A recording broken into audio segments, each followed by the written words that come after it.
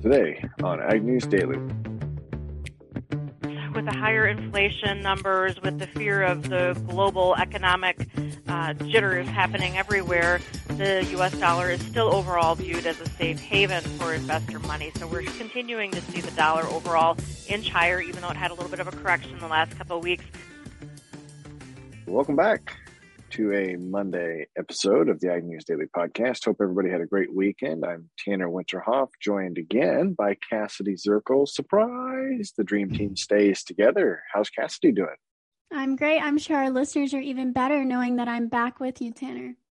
Absolutely. One of the best ways to kick the week off with the two of us here on the Ag News Daily Podcast. Did you have yourself a good weekend? I did have a great weekend. Probably not as good as Delaney did since she is officially married. Yes. So congratulations to Delaney.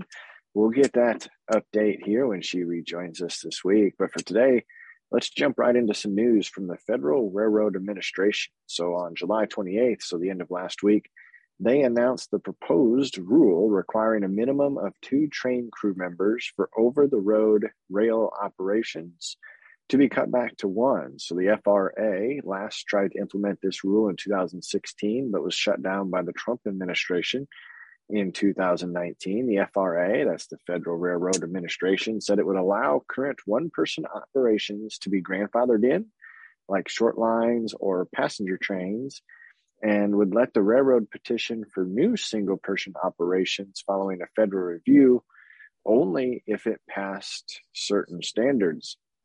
They said there are some exceptions for certain low-risk operations where you can put a lot of mitigating measures in place to protect railroad employees. But Cassidy, as it states here, the Notice of Public Rulemaking has discovered that rail workers have been fighting for this during their ongoing contract negotiations. Rail unions have made it clear that they want a permanent end to the campaign for one-man crews. Workers want at least 2 crew members to be a permanent norm. So I think this is pretty telltale that we have talked about the bottlenecks in transportation industry, that the sought-after workers, the engineers of these trains, are hard to find. So if we had the mandate requirement of 2 per train down to 1, we might get more cargo moved quickly.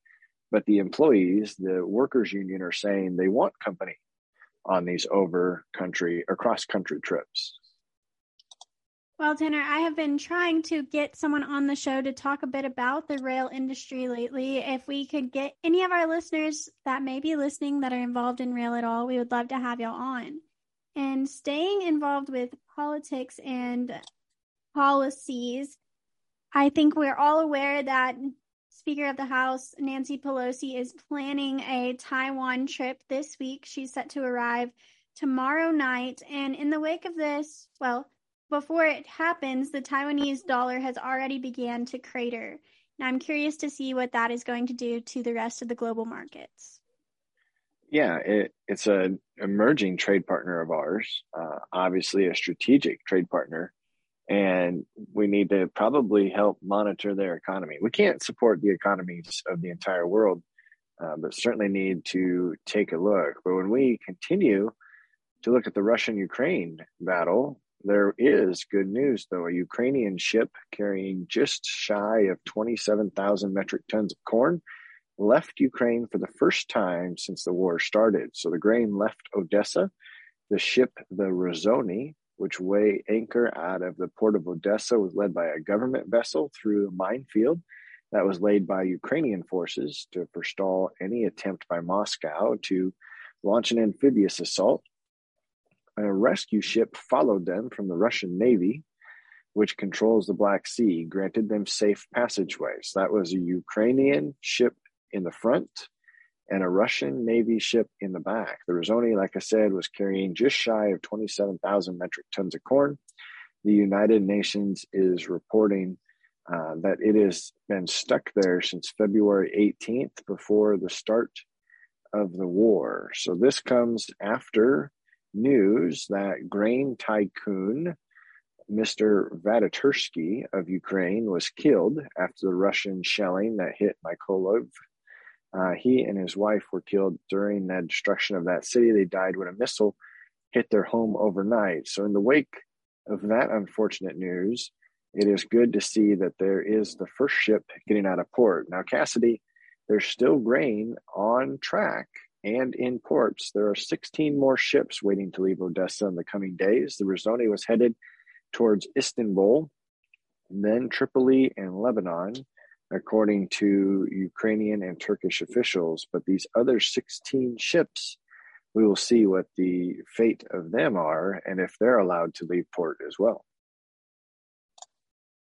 Well, Tanner, thank you for that update on Ukraine. I know we're all watching that closely as it keeps affecting our markets here.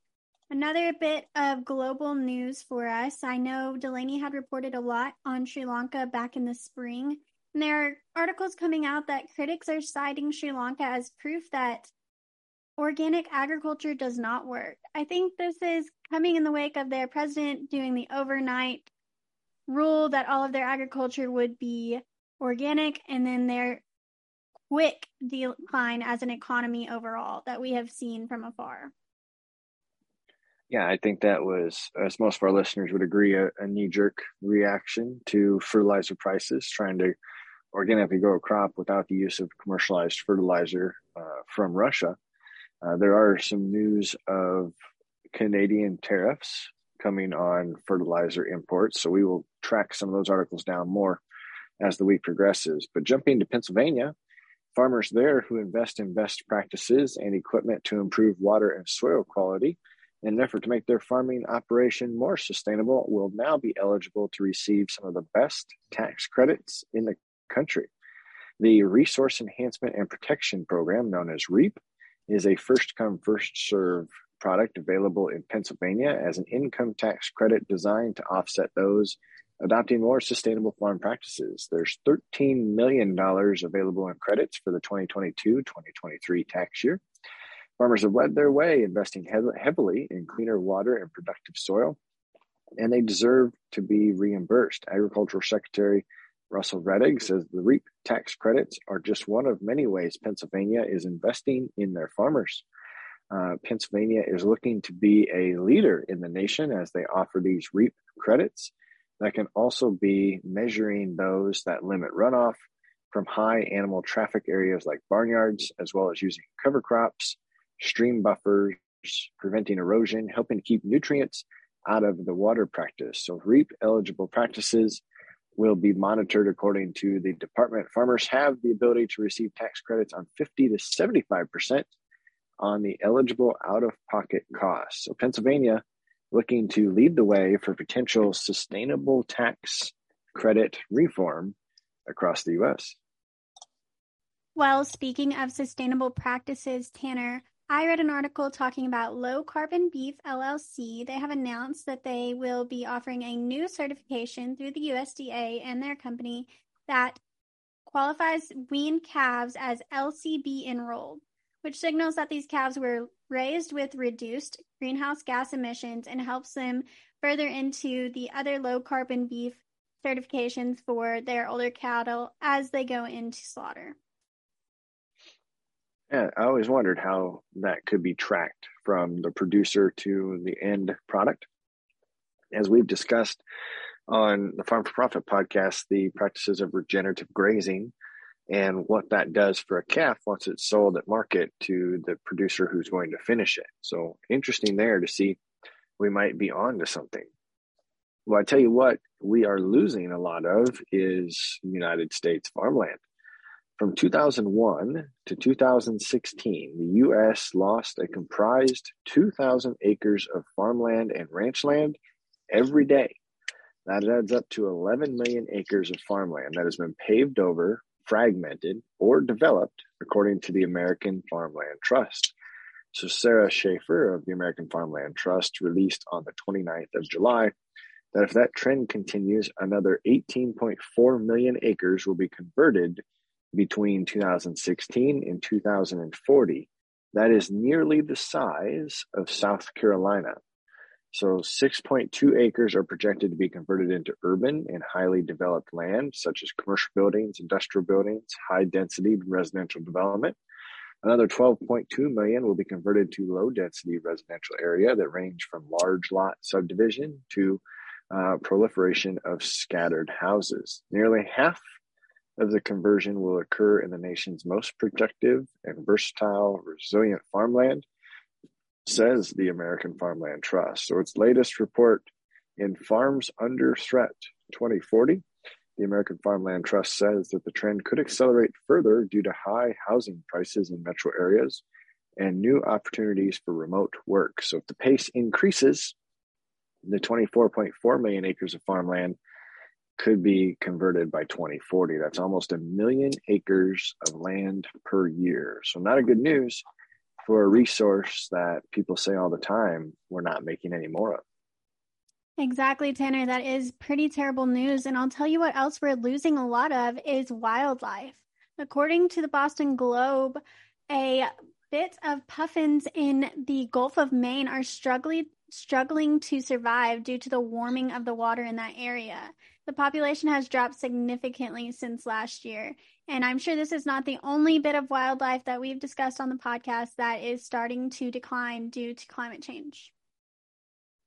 Yeah, that's not good news. We certainly need to do what we can to keep species intact. But before we jump into our markets conversation for today, just want to hit here high level.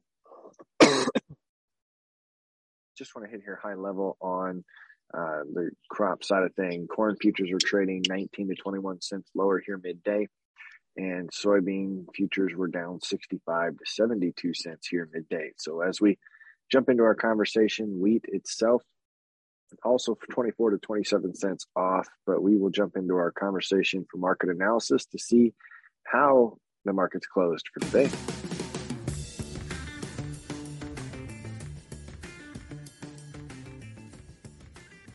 As anticipated, it's time for our Market Monday segment. It is our pleasure to have Naomi Bloom, the Senior Markets Advisor for Total Farm Marketing, joining us. Sorry about the hesitation there. I couldn't read my own handwriting, Naomi. How you doing?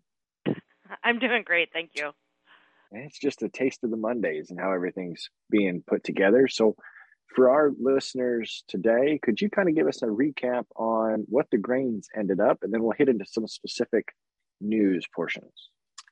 Yeah, absolutely. Corn today and soybeans, wheat all fell lower this morning. Corn at one time down about 15 cents, beans at one time down about 70, and wheat at one time down about 25 cents. So the markets were lower today for a mixture of factors: outside market concerns, fears of U.S. recession, global recession. There was some weather forecasts that had changed, and there was rain going over the radar in Illinois overnight. Some places around Peoria picked up an inch, so that weighed on markets. And then also there's a little bit of a seasonal factor where usually the first couple of weeks of August, grain prices, specifically corn and beans, have a tendency to pull back.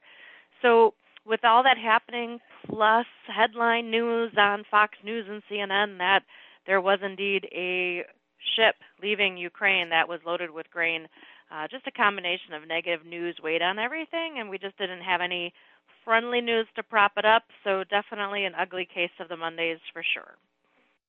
Yeah, and that was going to be my cue question. It seems like there was just a lot of little factors out there that all pointed in the same direction to where we really just couldn't grab hold. But what do you think this looks like for the rest of the week? Soybeans is the market that slid the most. Do you see more erosion of price this week, or will we stabilize? I think that we'll probably end up starting to stabilize and see that soybean complex start to trade into a very short-term sideways trading pattern. Now, it's a pretty big range that's been established, but what we're watching, of course, is every single weather forecast. We'll have crop progress ratings out Monday afternoon this week and Monday afternoon next week, and then next Friday is the big August USDA report.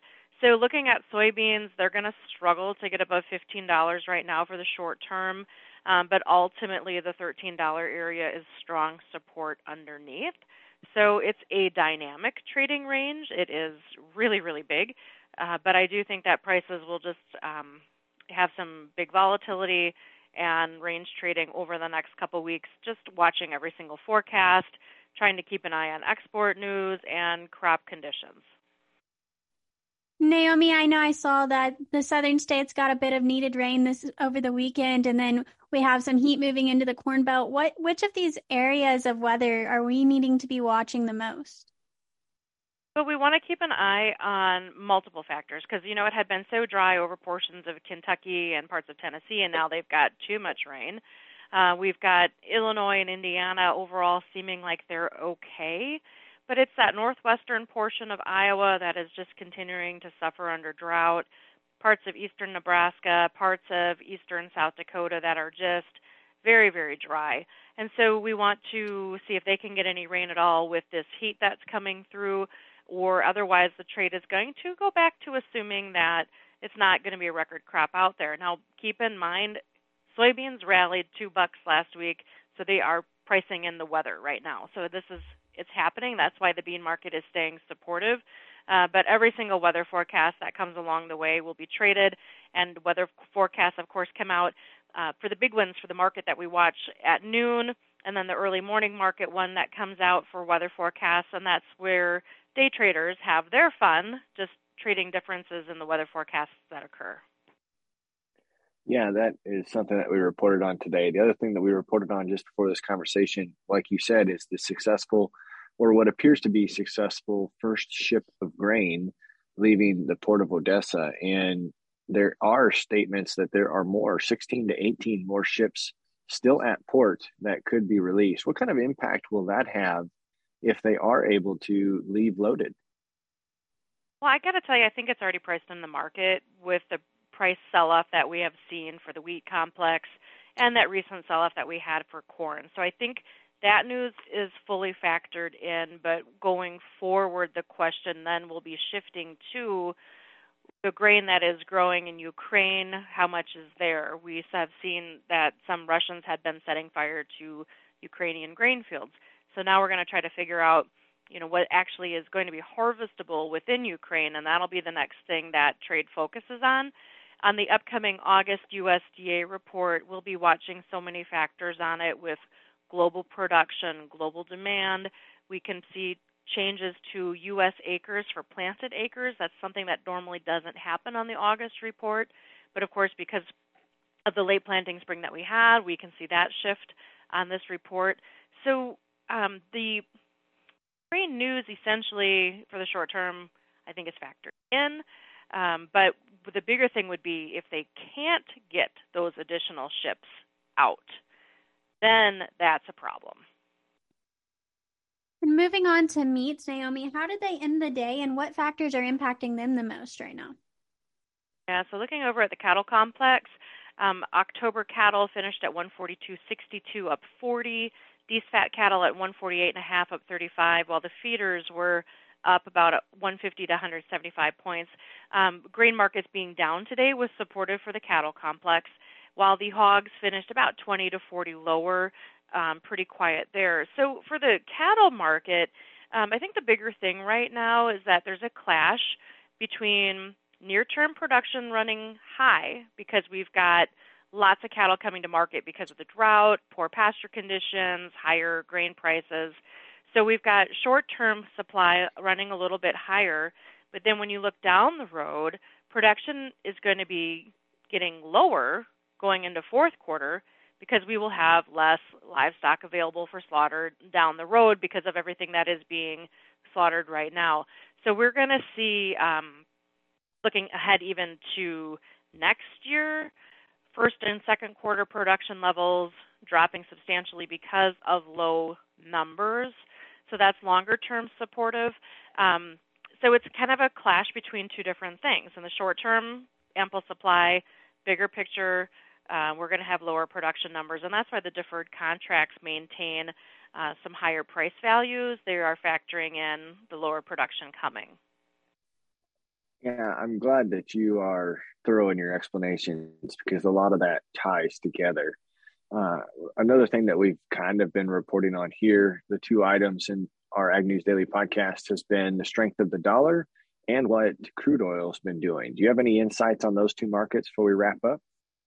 Oh, yeah, absolutely. So with the higher interest rates, with the higher inflation numbers, with the fear of the global economic jitters happening everywhere, the U.S. dollar is still overall viewed as a safe haven for investor money. So we're continuing to see the dollar overall inch higher, even though it had a little bit of a correction the last couple of weeks. The overall trend continues to be up. So at some point, that higher dollar does weigh on commodities because it's trickier for other countries to want to import a lot of product from us because of currency exchange rates. And then looking over at crude oil, that market posted some pretty big topping signals about a month or so ago, and they've been gyrating along just like the grain markets have. But the concern is that with higher inflation, are we going to finally see Americans start to back off on some of their road trips that they've done? It was like we had all that pent-up demand from COVID.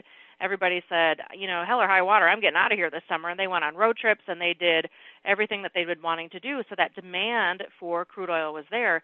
But now as we head into the end of summer and the beginning of the school year, I think we're going to start to see a pullback on that. And globally, with the recession talk from a global aspect, we're going to see if demand starts to wane as well. Now, one last real quick thing with crude oil is that OPEC is going to be meeting this week, so we want to keep an eye if they're going to be increasing production or not, because crude oil prices will take a cue from that as well.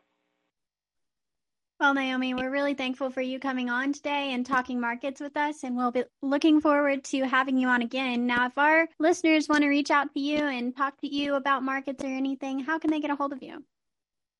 Just give me a call at 800-334-9779 and just ask for Naomi, or feel free to email me. My address is naomi@totalfarmmarketing.com.